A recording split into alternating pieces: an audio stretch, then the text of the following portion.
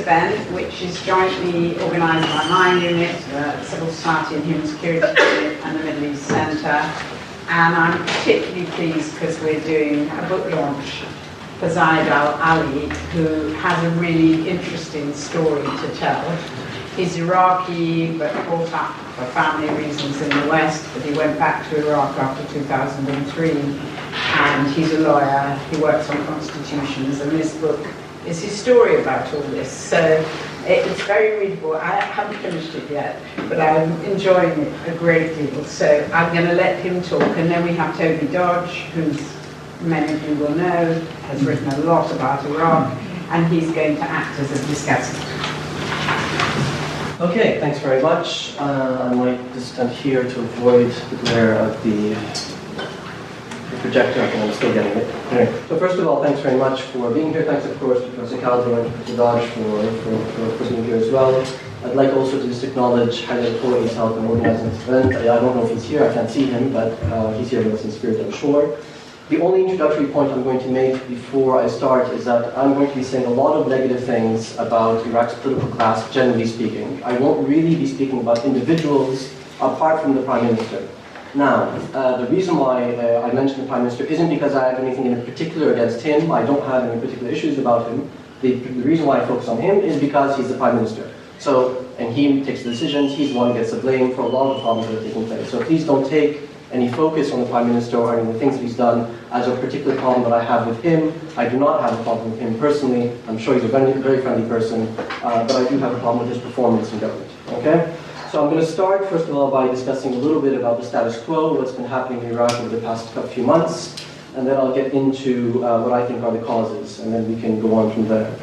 The first thing that I'll discuss about status quo is, some of you may know, some of you may not, that Iraq is not doing very well as a country. We rank close to bottom in a lot of international rankings, including standards of living, corruption, productivity. An Iraqi economist did a study recently. I don't know if it's very reliable, but it made a lot of headlines in Iraq, at least, that the average Iraqi worker produces 17 minutes of effective work per day. I don't know if that's reliable, but it is an indication that we don't get a lot done in Iraq, not because Iraqi workers aren't hardworking, they're extremely hardworking. The problem is that there isn't much to do anymore. Right? There's just not any effective work to do in Iraq today.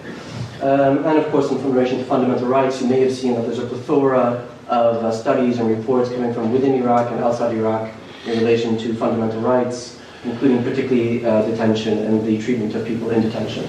I won't focus on the details of that. If you want to look into it, you can look up all the reports. They're very easy to find online, or I can give them to you if you're interested.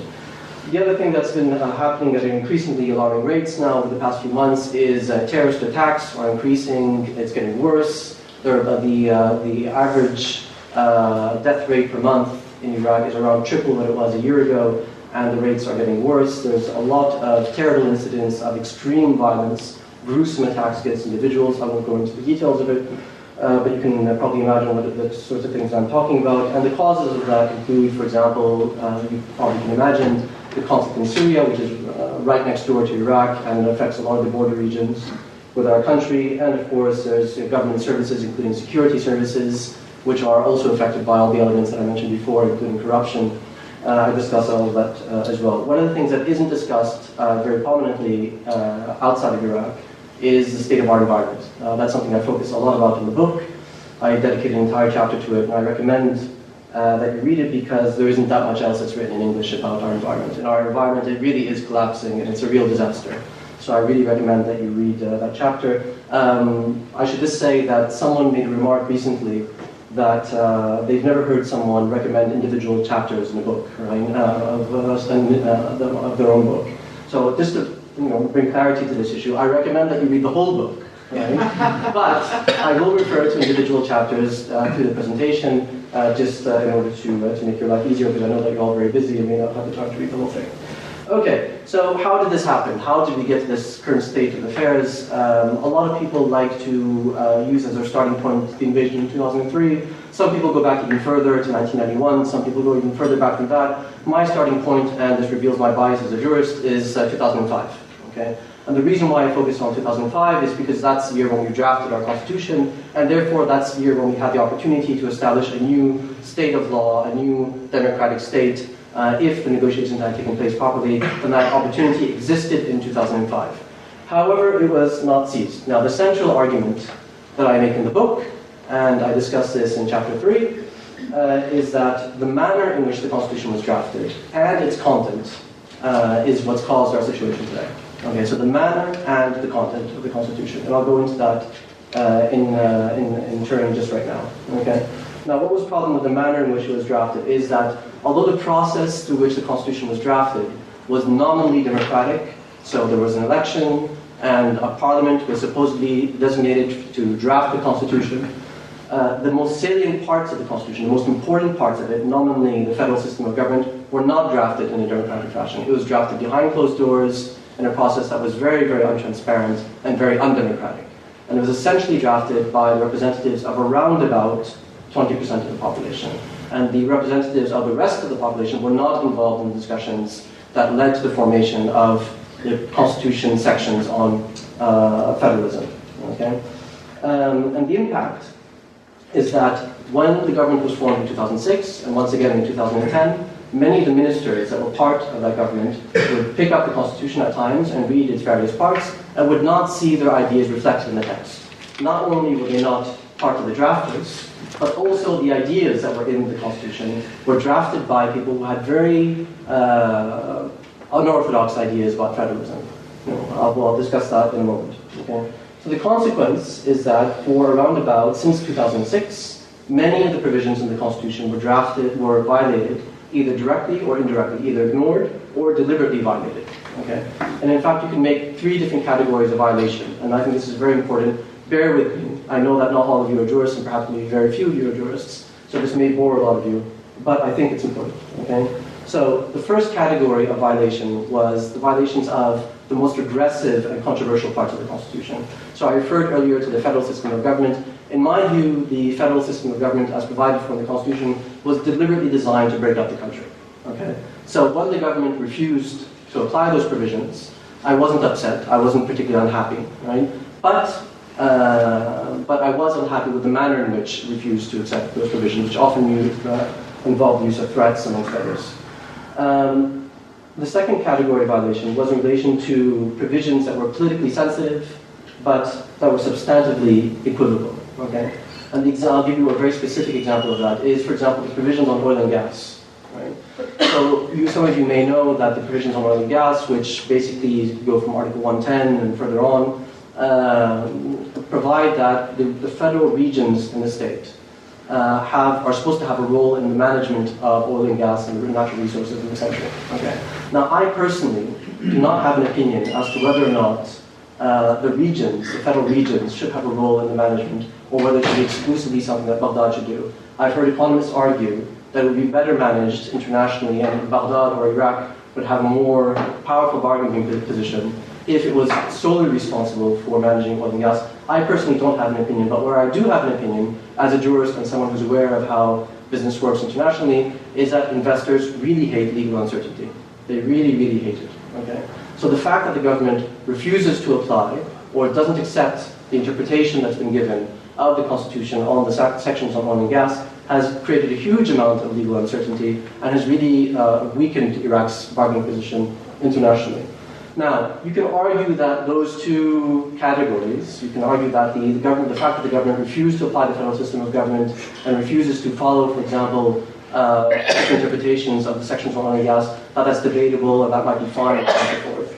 But the problem is that as soon as you decide not to apply certain sections of the Constitution, then what you're doing is that you're causing collateral damage to the rest of the Constitution. Because then it becomes a matter of opinion as to which provisions you apply and which ones you don't apply. Right? So I've already decided that I will not apply the provisions on federalism. I will not apply or follow the common understanding on oil and gas. What about the rest? Do I have to follow those provisions as well? Right? And that's where it starts getting particularly complicated, because there are lots of provisions in the Constitution which are not controversial, which did not create any particular debate, which didn't cause problems when the Constitution was drafted, which are not controversial internationally. Lots of constitutions have the same types of arrangements that Iraq has in relation to lots of issues. So you may know, for example, that Iraq has a parliamentary system of government. Okay? And what that means is that Parliament is supposed to grant confidence to the government in order for the government to function, and it's supposed to grant confidence to individual ministers. Okay? The Prime Minister and the people that surround him don't think that that's right. They don't accept it. Okay? They think that they have the right to appoint ministers without having to refer to Parliament. Okay? That's been very, very problematic. One of the other things that the government and the people surrounding the Prime Minister have done is that they violate the principle of non-interference in the judiciary. Okay? So this is a basic tenet of the separation of powers. The government is not supposed to function, is not supposed to interfere with the way in which the courts function, particularly not the Federal Supreme Court. Right? And yet, on occasion, what will happen is that the Prime Minister will give a press conference with the Chief Justice of the country in order to announce decisions together. Okay? Something else is, normally in a parliamentary system of government, Parliament is supposed to exercise oversight over government and control the implementation of policy. That also has been ruled as unacceptable as well. That's not done in Iraq. Something else is the capture of independent institutions. So in our region, in our part of the world, we rely very heavily on independent institutions, as being independent from political parties, to manage elections, auditing, central bank, and so on and so forth. They're supposed to be independent from political parties. Once again, that's been deemed to be unacceptable, despite the fact that it's clear in the Constitution, violated very, very clearly on a day-to-day basis. Okay. And finally, perhaps most importantly, the due process requirements in the Constitution, things relating to, for example, the treatment of detainees in prisons and so on and so forth, the right to an attorney, the right to, if you're going to be arrested, to be charged with a crime when you're being arrested, all of those routinely violated on a day-to-day basis, all over the country, not just in Baghdad, of course. And that's where it starts getting very, very unfortunate, because then you're basically living in a country where there are no rules anymore. You've decided that you want to apply one category of rules and another, then all of a sudden you don't need to apply anything anymore. Right? So then you're left completely at the mercy of your political class. So all political systems in the world, all constitutional systems, depend on their political class and for them to apply the rules, interpret the rules, and to do so in good faith. Right? Depends on the Constitution, the constitutional arrangements, and the political class to implement the rules in a good faith manner so that the rules are properly implemented and you have something resembling a democratic system. So in Iraq, in the absence of rules, you're left completely at the mercy of your political class. So then the nature and the identity of the political class becomes very, very important. Right? And this is something I focus in chapter 2 of my book. I won't go to it in detail here because it would be rude, but I'll just summarize by saying that I'm not particularly impressed with the quality of our politicians in Iraq, particularly the people that surround the Prime Minister. They haven't done a very, very good job, and I attribute that to the manner in which they came to power. You can read the details in chapter 2. I won't go into detail here for the reasons that I just made clear. So the question that I think a lot of you are probably wondering is, will these current elections make any difference? So we had elections just a few days ago. One of the candidates is here in this room. And we're waiting to see what the results will be. So some of you probably know that we don't know the results just yet. We'll find out probably in the next week or so, something like that. We have some estimates of preliminary results that are coming out. Some people are estimating that the Prime Minister's State of Law coalition will probably remain the largest bloc in Parliament. That will, I assume, will probably be the case, but he won't have anywhere near enough seats to form a government on his own, which will mean that he's going to have to form a coalition with other parliamentary groups in order to remain Prime Minister, if that were to be the case. So we don't know yet what his bargaining position will be, because we don't know how many seats he's going to have. We're going to have to wait and find out within the next few days. The estimates as to how many seats he's going to have vary so far from between 69 and 100. And 69 would be a disaster for him. 100 would be a major success. He would need 165 seats to remain Prime Minister. So we'll have to wait and see what's going to happen. So will the elections make any difference if he remains Prime Minister or does not? Now, I've already mentioned that I'm not particularly impressed with the political class as a whole, right? Obviously there are exceptions, but as a whole I'm not particularly impressed. And sadly, voters in Iraq were basically given a chance, basically given a choice between a whole set of rotten options, basically. Okay, I'm speaking in general terms, of course, there are exceptions, but basically that's what it is. And the reason why I say that is because the electoral rules that are established, particularly the absence of the political party's law, is designed in a way so that the rules are very, very biased in favor of incumbents. So if you're part of the system, if you're in government, and if you've been in government since 2003, by now you have your roots deeply, deeply dug into the state. Okay? So a party like the Dawa Party, which is the Prime Minister's party, once again I'm focusing on the Dawa Party, the Prime Minister, merely because he's Prime Minister. So please don't take that as a personal attack. But the Dawa Party at some stage was a very poor party that was living in exile, didn't have much of a following back in 2002 anymore. It had some following, but not significant in comparison to other parties. By now today, the Dawa Party, amongst many others, have business enterprises, have television channels, large amounts of staff. They're very significant economic interests today. Right?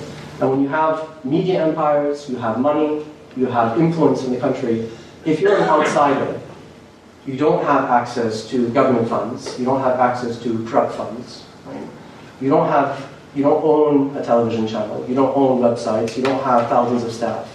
You as an individual or as a group of people in Iraq who don't have access to all these things, what chance could you have, what opportunity do you have to run a national campaign to challenge political incumbents that have been controlling the state for the past 11 years?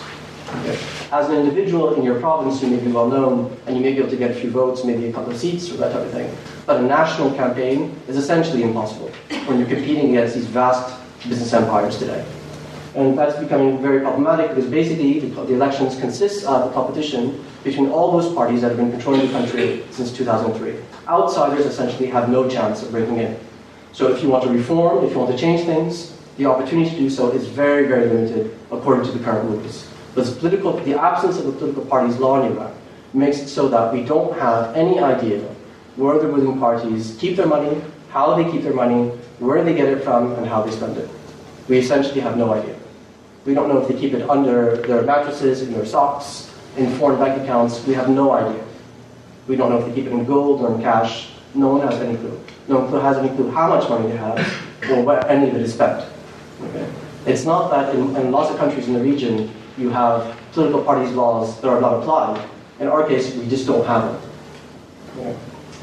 Okay, so given that the election and all previous elections were basically just a competition between pre-chosen political elites, what are the stakes therefore? What is at stake?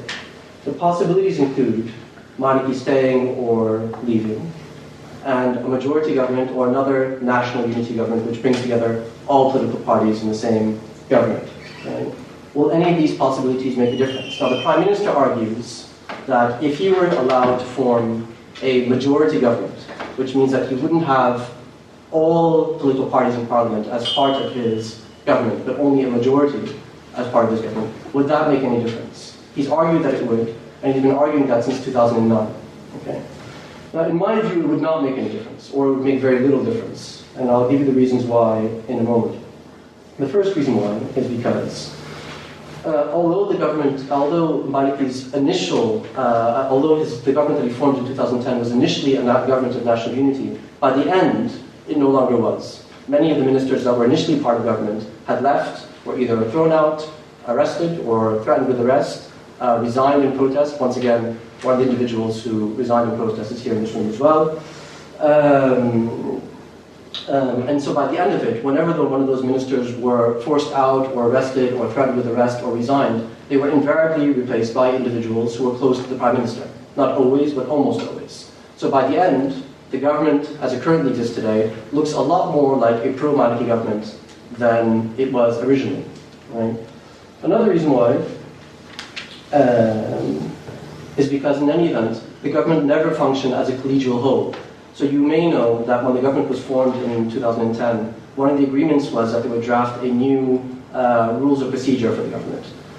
That promise wasn't kept. There are no rules of procedure, or at least no new rules of procedure. The current rules that are being applied date from before the war in 2003, and even those rules aren't properly applied. So often what will happen is that large numbers of ministers will boycott a session or will decide not to show up for whatever reason, and yet they'll still find that despite their absence, decisions are taken in their name by those ministers that are there. Okay. So the fact that the Prime Minister doesn't have the support of the whole government or doesn't have the support of the entire Parliament hasn't made much of a difference in practice either. Another reason why a majority government wouldn't make much difference is because with Iraq's weak rule of law, the distinction between legislation and regulation is very fuzzy. So normally in our system of government, what you have is Parliament passes legislation and government applies legislation by passing regulations. That's normally the way it works. But often what you'll find is that the government will pass regulations in the absence of legislation. There are no laws in place, and yet the rules are still being applied. And often what you'll find also is that the courts will issue decisions in the absence of legislation as well. I didn't believe it myself until I saw court decisions that actually were passing rules and passing judgment within the absence of a law, which is something that's completely alien and outrageous for a lawyer. And in that type of context, it makes the need for parliamentary support somewhat theoretical if you don't actually need for legislation to be passed in order to pass government regulations. Then finally, a majority government wouldn't actually be able to count on parliamentary support anyway. So even if you did have a majority government, you wouldn't be able to count on parliamentary support for two different reasons. The first reason why is because a majority government would never be ideologically consistent in Iraq, because our political parties, as you probably know, have no ideology or just about no ideology to speak of. Okay? So the fact that you manage to form a majority government will just mean that you have a combination of interests and self-interest to remain in government. But it wouldn't mean that you have the same ideology. So if the government were to pass a particularly controversial rule, then that particularly controversial decision, or were to table a new piece of legislation that were to be sent to Parliament, then what would happen is that Parliament would consider it, then immediately parliamentarians would drop their loyalty to government and would start voting along ethno-sectarian lines. There's a lot of precedent for that already, not all parties of course, but most would.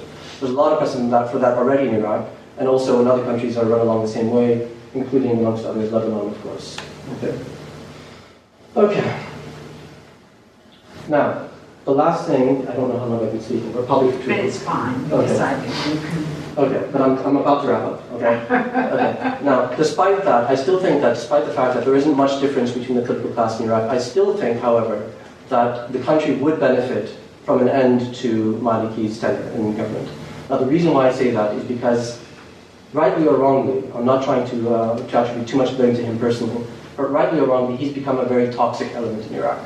Many people find it very difficult to look him in the eyes anymore, very difficult to trust him anymore. Many people, particularly in the various communities, in the secular community, the liberal community, whatever's left of them, also the Kurdish community, the Sunni community, the Christian community, etc., even members of his own community, find it very, very difficult to deal with him nowadays. Okay? So his mere presence has become very, very problematic. The second reason why I think we would benefit from an end to his tenure is because the trajectory is very clear. We're on a trajectory, and we've been on it now for the past 4 years. We know his method of dealing. We know his method of working. And we know that violence, threats, intimidation are standard for him and the people who surround him. So if we had a new person in charge in Iraq, it might be the same. Right? But it might also lead to a new dynamic, at least to the possibility of a new dynamic. And that's something that I really think that we desperately need today. Because the current dynamic is very, very negative, and I don't think we'll be able to handle another few years of it. So I'm going to stop there, and we can talk more about this maybe during the session. Thanks.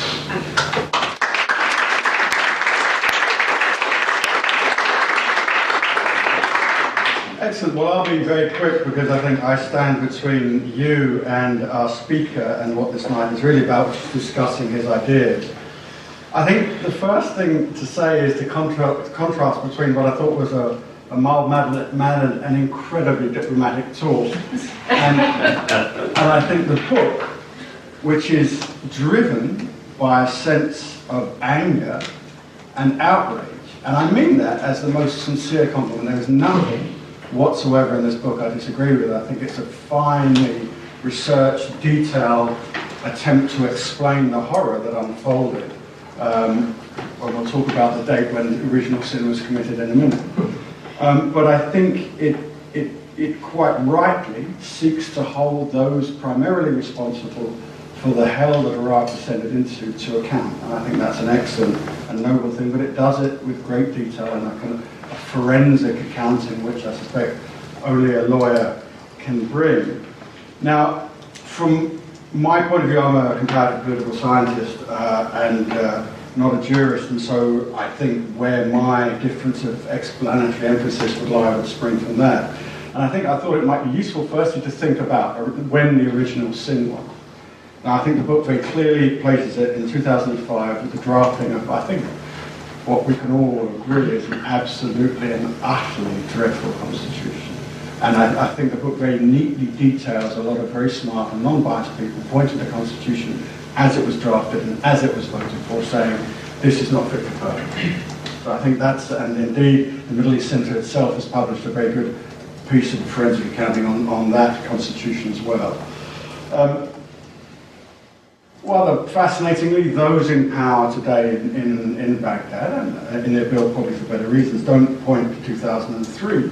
2005 is the original sin, they point to 1968, and I think a lot of people would also point to 1990, 91 and the imposition of sanctions. So, depending on where you stand, and indeed, you could say with the ruling elite what you want to distract from, and say, oh, it's all the Ba'athist fault.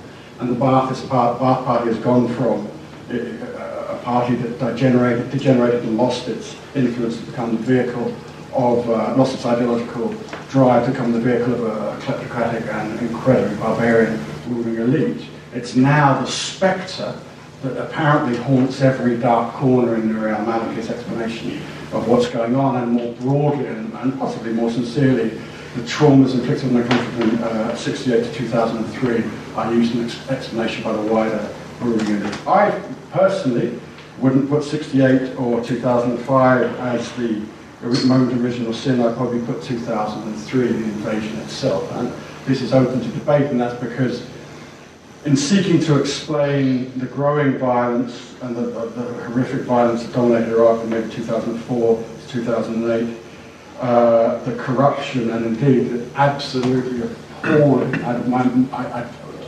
outside my working hours, I don't want to think about what goes on in Iraqi prison today. I think it's difficult to capture the barbarity that unfolds there. Now, how do we explain all of those things?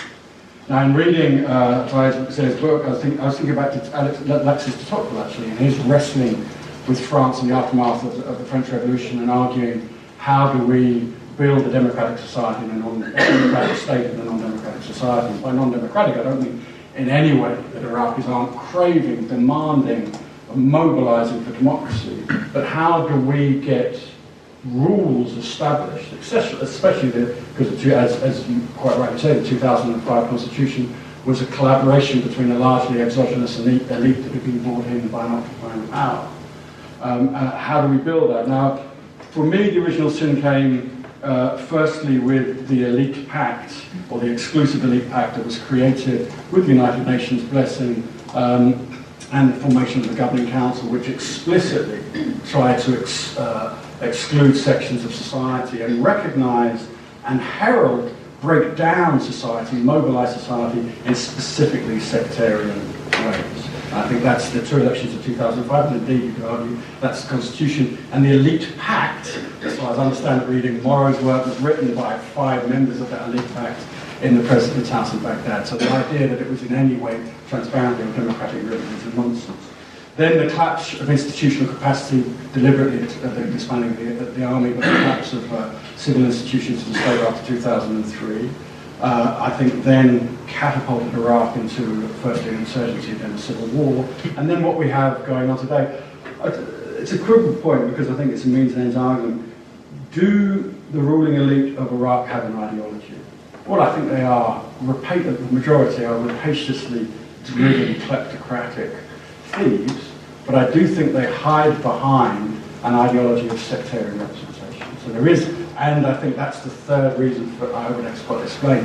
You can imagine a group of people who've I was sitting in Baghdad in 2003 interviewing Wifaq amongst others, a new ruling elite to come back in, and Wifaq believed themselves idolized by to be closer to whatever the true Iraqis, because they'd been out of the country in a much shorter period of time. And they were all greeted by ordinary Iraqis as a bunch of carpetbaggers who hadn't, ironically that's probably what they became, but who hadn't suffered, and probably obviously couldn't because they'd been slaughtered if they'd been in the country. And so if you're faced with a suspicious and resenting population, but an occupier who wants some thin veneer of democratization moving forward, then you have to seek to divide up the population in terms of maximize your vote. What better way of hiding the issues, the bread and butter rationalist issues of the complete collapse, the failure to deliver electricity to the population, clean running water, a sustainable economy, jobs, and a rampant corruption by bleaching all those ideas out and appealing to the population in terms of sectarian identity. So I think there's both an instrumental but also an ideational reason for that. So I think those were the big points I'd have, I think. But I would also end on a note of hope, as the book does.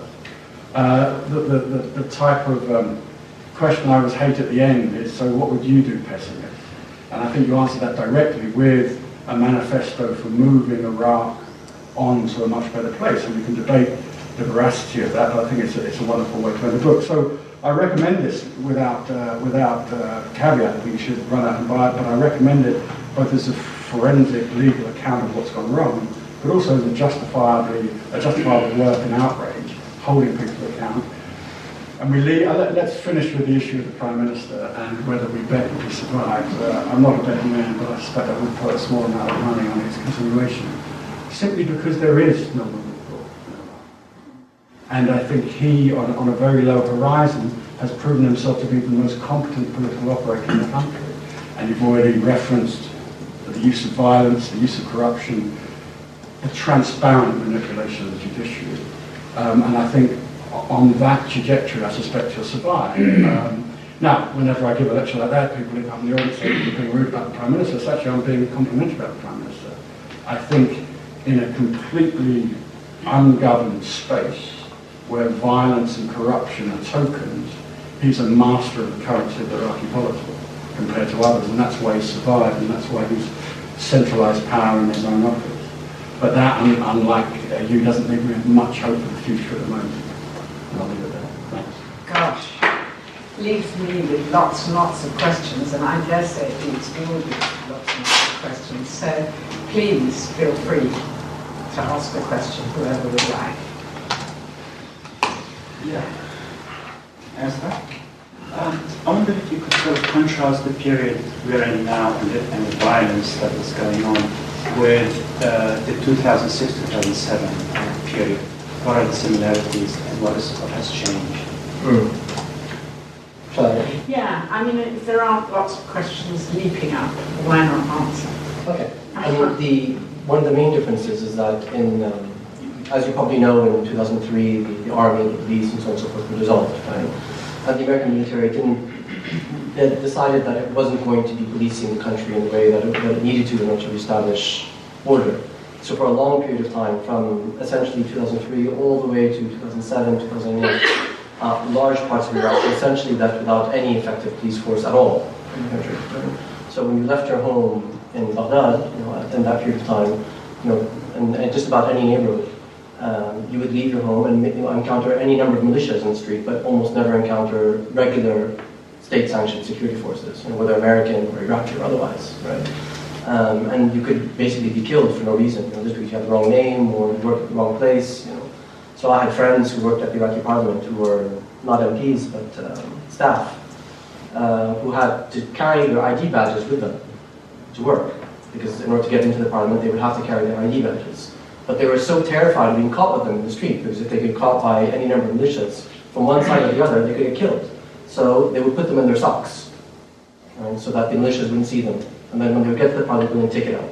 Okay. Now, that situation essentially doesn't exist anymore in the large majority of the country. So in Baghdad, you don't leave the streets and then find militias all over the place, running rampant, running a racket and that type of thing. But sadly, they're still there. They're not out there in broad daylight anymore. They don't operate right there in front of your eyes, but they're very, very present. So if you drive one day from Kirkuk all the way to Baghdad, you'll find that some of the restaurants are very full and some of them are very empty. Right? The difference is that the empty ones don't pay protection money to the mafias and to the terrorist groups. Okay? Everyone knows who pays and everyone who doesn't pay. So there's a real racket going on. Okay? So the groups are still present and they rely on corruption in the armed forces in order to survive. So violence is a lot less, but it's only just a little bit more subtle. It's not extremely more subtle than it used to be. But in 2010, the situation was very different. In 2010, Iraq was almost a relatively safe place. You could go and have a reasonable expectation of leaving alive. You didn't really have to worry about being killed for no reason. Now, the last time I was in Iraq, I took my son with me. I regretted it because it turned out to be very dangerous. Every day there were 2 or 3 explosions very close to us. And I felt very responsible as a parent taking him. And I don't know when the next time I'll be able to take him to Iraq. And that wasn't the case in 2010. Yeah, I'll now take two. First of all, really, I'm very grateful for this book. Even I haven't read it till this moment. I really agree with every word you have said, and I congratulate you for what you have done. However, since I haven't read the book, but just I'm inquiring, have you mentioned the American influence and the Iranian influence which has pushed the situation in Iraq to reach that level, as you have mentioned, with the corruption, the incompetence, the sectarianism. So just really, I wonder, because I haven't read the book really, I'm very eager to read the book, and really I admire for what you've done, but just I'm raising this question. We'll take a second question. This general point about the political class in Iraq. I mean, to a very great extent, to the creation of the Saddam era. I mean, it could not have been otherwise. But to the Iraq societies was so recreated. I mean, the Iraqis of the Iraq was lost during the Saddam era. So they could not, the Iraq society could not produce a better political class. It's a very complicated symbol. This is the effect of totalitarianism everywhere. Can you comment on this? Okay. You answer and then we'll come to you in further way. Okay. So in relation to American and Iranian influence, so in the book I do discuss American influence. I mean, there's no way, you can't avoid it, right? So particularly in the early period, in 2003, in the initial decisions that were made, and then also I discuss a lot of the things that they did in 2005 during the drafting of the Constitution. So many people probably don't know this, but Iraq's constitution was supposed to be drafted by the parliament or by the people that the parliamentarians delegated it to. But at some point, the American ambassador intervened in the process and said, that's enough. You know, we're unhappy with the way in which people are drafting. And they moved the negotiations to the American embassy and only allowed certain drafters to come in and excluded others. So I discussed that, for example, in detail. I also discussed the 2010 government formation process and the influence that the Americans played in that as well. One of the things I don't really discuss is Iranian influence. Now, there are two reasons why I don't. The first reason why is because I'm not a political scientist and I don't really understand that much about it. American influence is something that's very tangible. You can see it, right? They're there, right in front of you. They threaten you. They speak to you, right? They tell you can come in. They tell you can't come in. It's very, very clear, okay? Whereas an Iranian influence it's impossible to measure. I know that it's there. Everyone knows that it's there. But we can't really understand exactly what it is. And I'm not a political scientist, so I can't really allow myself to discuss it in too much detail. Because I can only speculate, and that's not something that I'm allowed to do as a jurist. Okay? There are other people who can do a better job of that than I can, but it's not my specialty, and I don't really know that much about it. And also, the other reason why is because I think, this is my impression, and I know a lot of people disagree, that there's a certain amount of exaggeration about Iranian influence. I know that a lot of people would disagree with this, but the reason why I say that is because, for example, in 2010, the elections that took place, it started in 2009. Maliki formed his state of law alliance. Okay? The Iranians were not happy with that. They wanted the united Shia alliance. He refused. So there's a limit to how much they can actually achieve. If today, for example, Maliki was able to form a new government, and Iran intervened and said, no, we're not satisfied with your performance, we want you to stand down, they wouldn't have that type of authority. They wouldn't be able to enforce that type of opinion on everyone. So I think there's a limit to it, but I just don't know where the limit is, and I also don't know the mechanisms that they use in order to exert their influence. And I'm sure that there's a lot out there that's already been written about the same issue that discusses this type of thing better than I would be able to. So I don't really discuss that much, but I do discuss American influence. In relation to the political class, I agree with what it is that you're saying. Since I essentially stopped working professionally in Iraq since around about 2010, end of 2010, and immediately afterwards, the Arab uprising started in Egypt and Tunisia, so on and so forth. And I've been very involved in Egypt, Tunisia, Libya, Yemen, working with people there, trying to help with their constitutional processes. So the type of phenomenon that you're discussing is very present in those countries as well. And you can see the impact of that in Egypt as well. Nevertheless, even when you're talking about the impact of totalitarianism on an entire political class, there still are distinctions to be drawn between the best elements and the worst elements, even when you're talking about this very negative spectrum. Right? And in our case, I think we've basically latched on to the most negative elements. I think there are better politicians out there in Iraq that could better serve our country, who were there in government for a little while as well. So you probably know, for example, I'm just giving this name as an example, right? There are many other examples. Ali Alawi was in government for 4 years in Iraq after the war, and wrote a very good book, which is called The Occupation of Iraq. He was Minister of Trade, of Defense, of Finance, and he left in Iraq because he just couldn't take it anymore. He thought the corruption was just unbearable. If people like him had been empowered more, then maybe we'd be living in a different situation. So in that type of context, this is a question that's come up a lot over the past few months, at least in the discussions that I've been having, is why did not more people like Ali Alawi participate in government during those first 2 years? Right? So the contrast between Iraq from 2003 to 2006, and for example Germany during the first 3 years of its occupation, and Japan during the first years of its occupation, the contrast between those three countries is a very interesting one. Because as Iraqis, many people refused to participate. Many refused. I refused. I refused to participate in a government that was under occupation. Okay? So the question is, why did we refuse? Were we justified? And had we not refused, had we accepted to participate, would it have made any difference?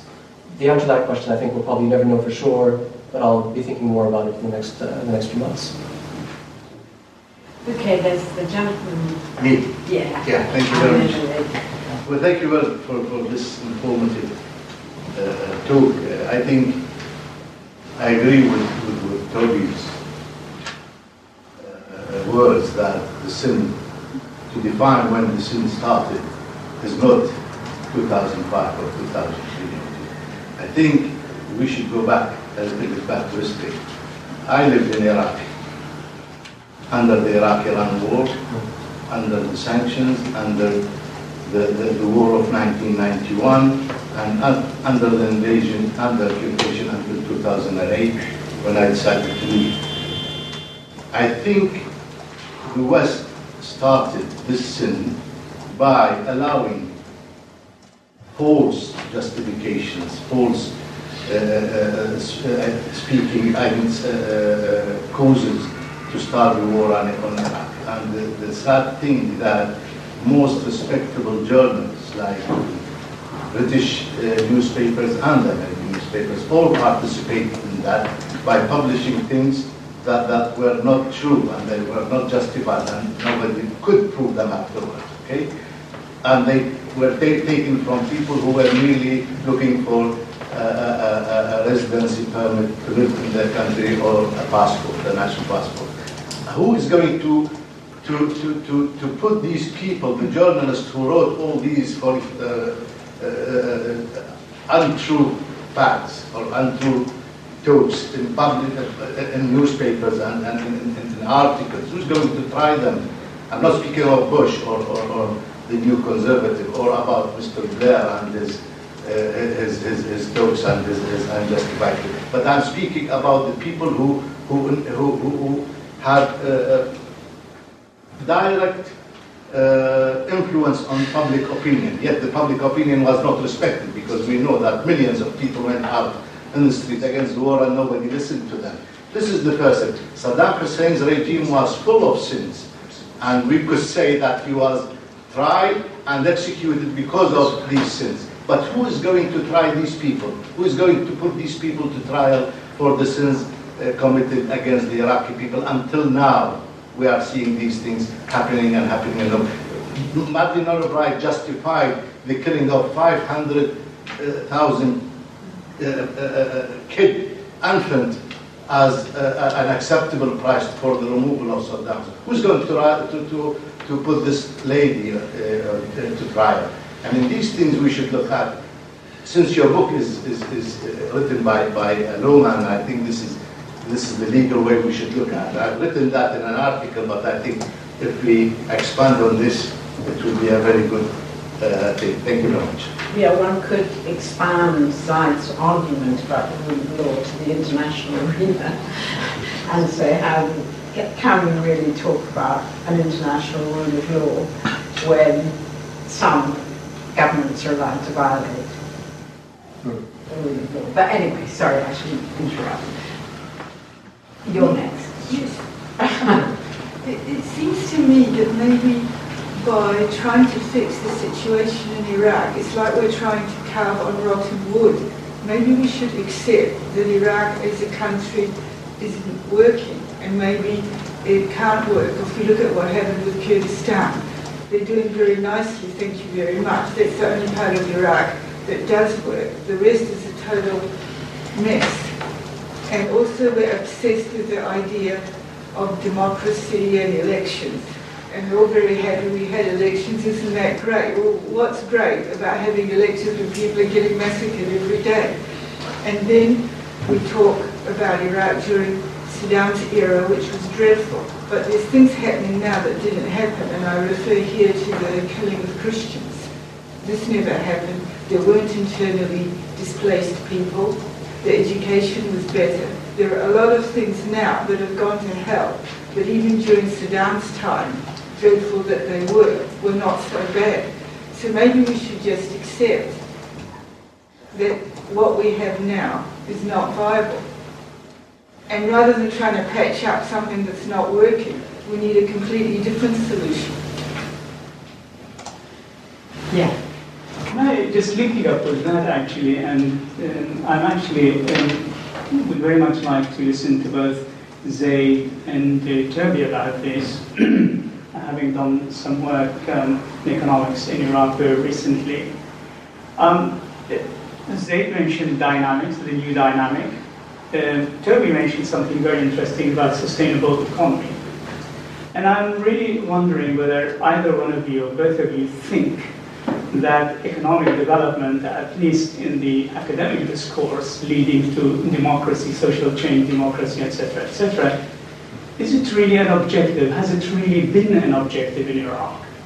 And even if you go back to the days of the development board in the early 50s, is it possible to think that the ruling classes really knew what the problems of having economic development might be, potentially, for them at least, so that they have continuously ever since really avoided initiating economic development in Iraq, even today? I mean, when you read, and I have contributed actually to one of the national development plans, recent national development plans, even if you read those plans, are they really serious about sustainable economy as a new dynamic to probably achieve towards indirectly looking at? I'm very much interested in listening to you on that. I'm sorry, I'm diverting the angle from jurist political to economic. Okay, so I think there were three questions. So you mentioned the accountability of others and so on and so forth. I think absolutely that's something that needs to be addressed. And I don't know if you heard, but you probably have, but there's a new initiative that started recently about this. Okay. And that people are trying to build up a case in order to bring some of these individuals to account through some type of mechanism. I don't know if it's feasible yet, but some of us are thinking about it, and we'll see over the next few months and years whether or not there's something that can be done about this. Something else is so Toby has mentioned, and you mentioned also, when the original sin, who is responsible for the original sin, and so on and so forth. Now, I agree with Toby that as soon as 2003 takes place, then immediately a certain set of dynamics are already in motion, and they're very difficult to control. And I mentioned earlier that the reason why I focus on 2005 is because of my bias as a jurist, obviously. But also, I think there's something that's important, is that, having been there at the time, right, and having followed the drafting of the Constitution very, very closely, I'm very aware of the individual decisions that were made at the time. These very small decisions that had a huge impact on the integrity of the text of the Constitution and the way that it worked or didn't work in the future. And I'm very aware that it didn't have to happen in the way that it did, even after all the problems that took place in 2003. In 2005, there still was an opportunity to address some of the problems and to come up with a better constitutional framework. It didn't have to be this bad, and it could have been much better. It could have been much better. And in fact, I can give you one very clear example. Is at one point, the chairman of the Constitutional Drafting Committee asked the team that I worked for, so I worked for a team called the Office of Constitutional Support, which was part of the United Nations. They asked for us to commission a leading international expert to write an analysis of the draft constitution. So this is in September 2005, 1 month before the referendum. Okay? So we found one of the leading experts, maybe the leading expert in the world. Right? He came to Baghdad, he studied the text, he wrote his analysis, and in the first paragraph he wrote that if you apply this constitution, you will be creating a grave danger to Iraq and to the society. That's what he wrote in his analysis. So the Iraqis took it, they put it straight in the garbage, and they ignored it completely. Okay? So, if they had listened to his advice at the time, they still had some time. They could have delayed the constitutional referendum, or they could have taken some of his advice into account, but they chose not to. So it's a series of individual decisions that made things worse than it needed to have been. Okay? So that's why I still focus on 2005, despite the fact that, of course, I agree with Toby and I agree with yourself as well. In relation to carving up and so on and so forth, I understand where you're coming from, but I must say that I completely disagree, okay, for two different reasons. The first reason why is because a large majority of Iraqis, not all, don't want to carve up Iraq. They still believe that they belong to the same community. Okay? So their opinion does matter. And the other reason why I disagree is because the alternative that you're proposing is much worse than the status quo. Carving up Iraq would probably lead to unending conflict. Okay? I mean, where would you carve it up? Where would the borders be? There's no clear border at all. It would essentially mean unending conflict over who gets which town, who gets which oil field, etc., etc., etc. Okay? And then that would be really, really bloody, and I'm sure that we don't want to be advocating for that type of thing. It would be extremely bloody, and there's no question that it would be. There's absolutely no doubt that it would not be, the separation would not be similar to what would happen to Scotland if Scotland separated from the United Kingdom. It wouldn't be peaceful, handshake, and we'll see your way, and that's it. It would not be like that at all. It would be armed conflict. Okay. And then also the question about whether Saddam was worse and so on and so forth. I know that a lot of terrible things have happened since Iraq, and my family has also suffered a lot over the past 11 years. But I still think that on balance, the situation before was a lot worse. There are lots of different factors to measure, but it was a really terrible place to be. We couldn't even dream of going to Iraq. Maybe we could talk about this later, but the level of repression was pretty unique. Anyway, and then finally, in relation to economic development, I don't have much to say about this. But the only thing that I'll say is that in the first chapter of my book, I give a quick overview of Iraqi history. I was forced to write that by my publisher, but it does reflect. It does reflect my opinion about Iraqi history, right? And my opinion of Iraqi history won't come as a surprise to you, which is that our elites have basically not been representing the economic interests of our people at any point. Right? Not during the monarchy, not during the Republican period, in that sense. I appreciate that. I know, I've read Reducing Unemployment on page 249, so sure. That wasn't bad. You want to add? Yeah, that's really, just briefly, I wrote my PhD on the British the mandate and what followed.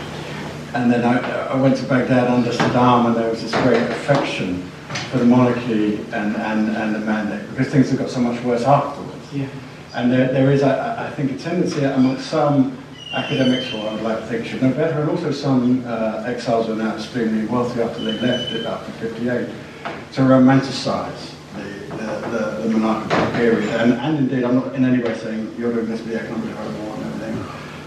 It was very bad, it just got worse. And I think that the point that Iraq's ruling elites have always been ruling for self-preservation and enrichment, or not ruling with a vision for a national move forward. Let's be a bit controversial, but it's not this book launch, from King Faisal I onwards. So that's the point I would make. To move on, another Iraqi called Rad Al-Qadiri has described the potential outcome for Iraq as Nigeria on steroids. And what he means by that, I think, is undoubtedly there is a tidal wave of oil wealth coming crashing over Iraq, and not one single institution that could coherently direct that wealth to either to better the lives of the population or even to a development plan. And that gets straight back to the rule of law, transparency, property law, corruption, whatever. So I completely agree with you there. But that brings the second question of which units would be better to deliver development to the population under it.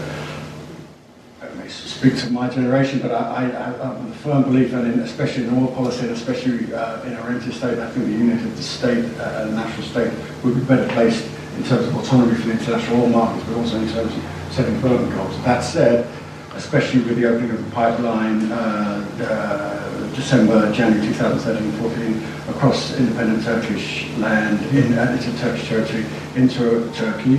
I think the Kurdish regional government has made a choice. They've been quite rightly too traumatized about being a vassal state of Iraq, and they're now going to become a vassal state of Turkey. On basis, not such a bad choice, and I think it would be very difficult to reverse that. And I think that's where we're going.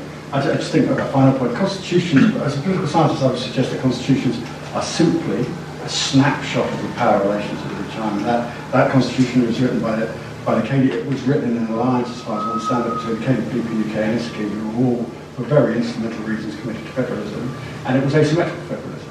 So because of the inability of the Iraqi government to deliver meaningful development to Basra, for example, you're going to have a continual demand, as you have had in the northwest over 2011, for federalism. Hey, give us what the Kurds have got. You know what the Kurdish regional government says? No thanks, we've got what we want, we don't want what you want. What we want is a strong Kurdish state, and we don't want a set of strong regional units around us. So I think there is a deal of, we've got ours and we can't have yours. And I do believe, as you're saying, I've always thought, let's create a series of mini civil wars spread across the country, or let's localise corruption. That said, and the incumbency rule doesn't work in provincial elections. Turnover of provincial politicians is mind-boggling in terms of percentages, which, if I were looking for a note of hope, would be that the closer the electoral politician to his or her constituency, the more obvious the sins, the more quickly remove the less power, and you could have the less financial power and leverage. Now you could argue that's a damning indictment of Baghdad because it hasn't pushed enough money down to its cronies in Basra to buy up its electorate as they tried in Baghdad. Or you could argue that gives a basis for a local democracy to come back to Baghdad. I don't know the answer, but it just strikes me as an answer. Sure. Can I just say just one thing, just very quickly?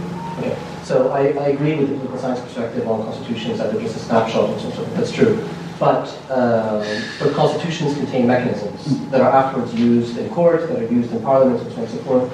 But afterwards, it's not just the big picture that matters. It's also the detail of what's written. The specific words afterwards become very, very important when implementing the text as well.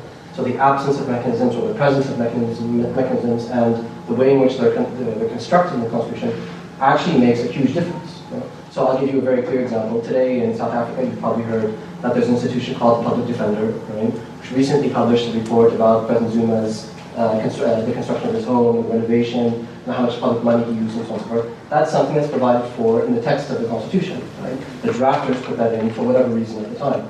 Now, in Iraq, we have an audit institution that's mentioned in the Constitution. We have a central bank, and they're all nominally independent. But a modern Constitution, when they provide for an independent audit institution, or an independent judiciary, or an independent court, the word independent is defined in detail. You have around about half a page of detail about what it means to be independent. Our Constitution doesn't have any of that. It looks like it was written in the 1950s. That's one of the major problems. So even though it is a snapshot of PUK, KDP, ISKI, Reliance, and so forth, at the same time, it doesn't have any of the modern mechanisms to protect democratic institutions from encroachment by political parties. And that's one of the regrettable things about it. Okay, so... Hi there. I haven't looked at the book yet, so forgive me if this is addressed, or I think you might have partly answered this question a minute ago. Before the war, there was a very large, detailed document, The Future of Iraq project, which I believe was under the State Department. I can think of two people who are quite vocal today who were involved in that, if I'm not mistaken, Tom Warwick and Faisal al-Istrabadi.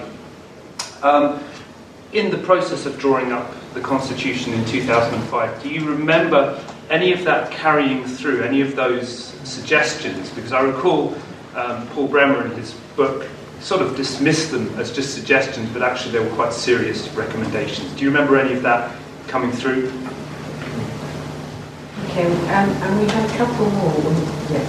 Okay. Yeah, I wanted to ask you about the role of religion in all of this. Iraq in the past, at least among the middle class, was far more secular. People were more likely to fall under being Baptist or communist rather than joining, say, a Shia group or a Sunni group. And my reading is that the religiosities have increased in the 90s when Saddam pushed for this for strategic reasons rather than out of belief, genuine belief. How much is that sort of exasperating the situation in Iraq, this increased religiosity. I'm thinking in particular of the personal status law and the proposed one recently, which is a sort of a scandal, wanting to have the ability to have 9-year-olds married and many of the Jafari law, which would I'm sure it was for cynical political reasons that you could explain, but the very fact that it was proposed means that there is enough, let's say, things in the air to make somebody think that this is going to be acceptable, which, in the past, it would not have been the case. Of course, it's caused a lot of outrage among a lot of Iraqis, but yeah, you could talk more about the role of religion. Is it toxic, or do you see it as benign, but there are other factors now? Okay, so the first thing in relation to the Future of Iraq project, it didn't make it through the discussions. It was never something that came up. No one ever said, "Oh, well, we already decided this in London or Washington." That's not something that happened at all. But the other thing is that I disagree with you that there were serious conclusions. If you look at the substance of the text, that it's very, very broad. So they at one point they discussed, okay, well, let's have federalism. Okay. Federal systems of government are extremely complex. Just saying that you want a federal system of government doesn't say anything. It's very, very little. You have to decide how many levels of government you're going to have, what the relationship is going to be between the center, who's going to have authority over what, and so on and so forth. Things like financial rebalancing between regions, etc. None of that was discussed during the Future of Iraq project. None of it at all. The electoral system, that wasn't discussed at all. All this very, very broad brush stuff. In fact, I think, and this is something I described in the book as well, that the way in which that document was drafted, the Future of Iraq, and the way it was negotiated, and the way they all patted each other on the back at the end when they pretended that they reached this great agreement when in fact there was nothing of substance, that was a precursor for all the negotiations that took place afterwards. Because they just took those discussions that were taking place in London and Washington, where they're all lying to each other and to everyone else about how much progress they were making, they just transposed that back to Baghdad. The same negative way of doing things is very, very dishonest. Just continue that discussion in Baghdad amongst the same people, a lot of them. In relation to religion, so specifically on Jafari law, we don't actually know if that's going to make any difference. So the minister that proposed the Jafari law was from Hizb ut-Tahrir, so the Virtue Party, right? So we'll have to wait and see whether or not they get a bump in the election result to see whether or not that's going to make any difference. It might, in that case, we can discuss, whether or not it's relevant or not. It might not, so we'll have to wait to see. We'll have to wait to see some tangible result in the election and see whether or not the Virtue Party gets any additional votes. In relation to whether or not religion has played a negative or a positive role, I think it's very, very difficult to say, specifically because there are very good elements. I'm not a religious person, right? But there are very good elements in the religious class in Iraq, and there are very bad elements as well, right? So, I think that plays to both sides of Iraqi society. So you have preachers who are very, very negative, who encourage sectarianism, who are extremely violent in the rhetoric, and you have others who are, amongst the most peaceful, progressive people in the country, right? And if you look at this electoral campaign that just took place right now, I don't know if you know, you probably are familiar with Ayatollah al-Najafi, who made a very, very strong statement against Maliki the other day. And who, at the end of the statement, he said, you are all forbidden from voting for him. You are prohibited from voting for him. And his argument was, this would bring you great pleasure if you haven't seen it yourself. It was all based on economics. Yes. He was talking about poverty, unemployment, and so on and so forth. Almost all. It wasn't just economics. Yeah. But a lot of his discourses are about economics. So there are good elements and bad elements. I think it's very difficult for someone like me to measure. Maybe Toby has more to say about it than I do, but I'm not sure. We should wrap up very soon, but I had a question, which is really about your non-party politics. If you're looking for signs of hope, are there any movements, civil society groups? I seem to remember there were all those protests about electricity that were quite effective, and then there was a sort of Arab Spring, there were protests. So what's the potential for non-party politics? Okay, so this is something I talk about in the last chapter of the book. Is that so? We have a lot of NGOs in Iraq, but a lot of them are rotten. They were basically corrupted by all sorts of different elements, and they don't really get much done. They're just in Arabic, there's a word for them, which is dekakin. Right? So just like family shops that are just made to attract funding from various sources, whatever. But that's one element of civil society. You also have public intellectuals, the religious class, some politicians, even if they're part of political parties, they can still play an independent role sometimes. Those individuals have a big role to play, and they have played a big role. So in 2010, there was an improvement to the electoral law, for example. So Toby mentions the electoral law and the way in which it's currently structured. It was worse than it currently is at some stage, right? And the improvement came as a result of pressure from the religious class. If it wasn't for their intervention, it wouldn't have happened. So the United Nations, and I was present at the time, was putting a lot of pressure on the Iraqi parliament to amend the electoral law. None of that was having any impact. But the day after Ayatollah Sistani, his son, intervened and said it must change, that was when it changed. Okay. So you have a lot of people in Iraq who spend a lot of time on media, because now what Iraqis do in their spare time is they watch a lot of TV because they can't really go out much. And when they watch TV, they watch politicians speaking on TV, they watch intellectuals speaking on TV, and there are some who have a lot of influence because of the weight of their ideas. Right? Those people have a big responsibility, and they have a lot to contribute to whether or not they're part of the religious class or the intellectual class. And what I would hope is for, during the next 4 years, that we work a little bit together with those individuals to come up with a more comprehensive reform plan than what it is that we currently have. Because we don't have anything, apart from the development plans that we have, we don't really have any legal reform plans, for example. And the development plans won't lead to anything unless we have serious legal reform. So I would hope that over the next few years we'll be able to do that. I think it's possible, and I'll be trying to contribute to that effort. You see now what I've understood from your book, that the situation which we have reached in Iraq is due because of two main factors. First factor is the people, and you have mentioned the Maliki and Maliki policies, and the other thing is some historical events which is part of it is the constitution. So have you made some suggestions? I didn't read your book, but have you made some suggestions how to improve the situation? What is required for the next step to bring Iraq to the situation which really what Iraq was in the past? You see, Iraq in the past, in the 50s, it was really one of the major countries in the area, So really, have you made some suggestions? So the final chapter of the book is just a series of suggestions. I won't bore you with the details right now, but some people have criticized it as being too optimistic or unrealistic and this type of thing. Okay, for me, it's just the beginning. I've put that out as something like 8,000 words. Right? What I hope to do is to take those 8,000 words and to develop it into something much more lengthy, but with the help of a lot of people that I know very well in Iraq, colleagues and friends of mine, and then afterwards to take that to people like yourself and others to see whether or not we can get enough people to sign off on it and turn it into something that would be an obligatory reform program for the parliament, the next parliament, or maybe even the next one, the one after that.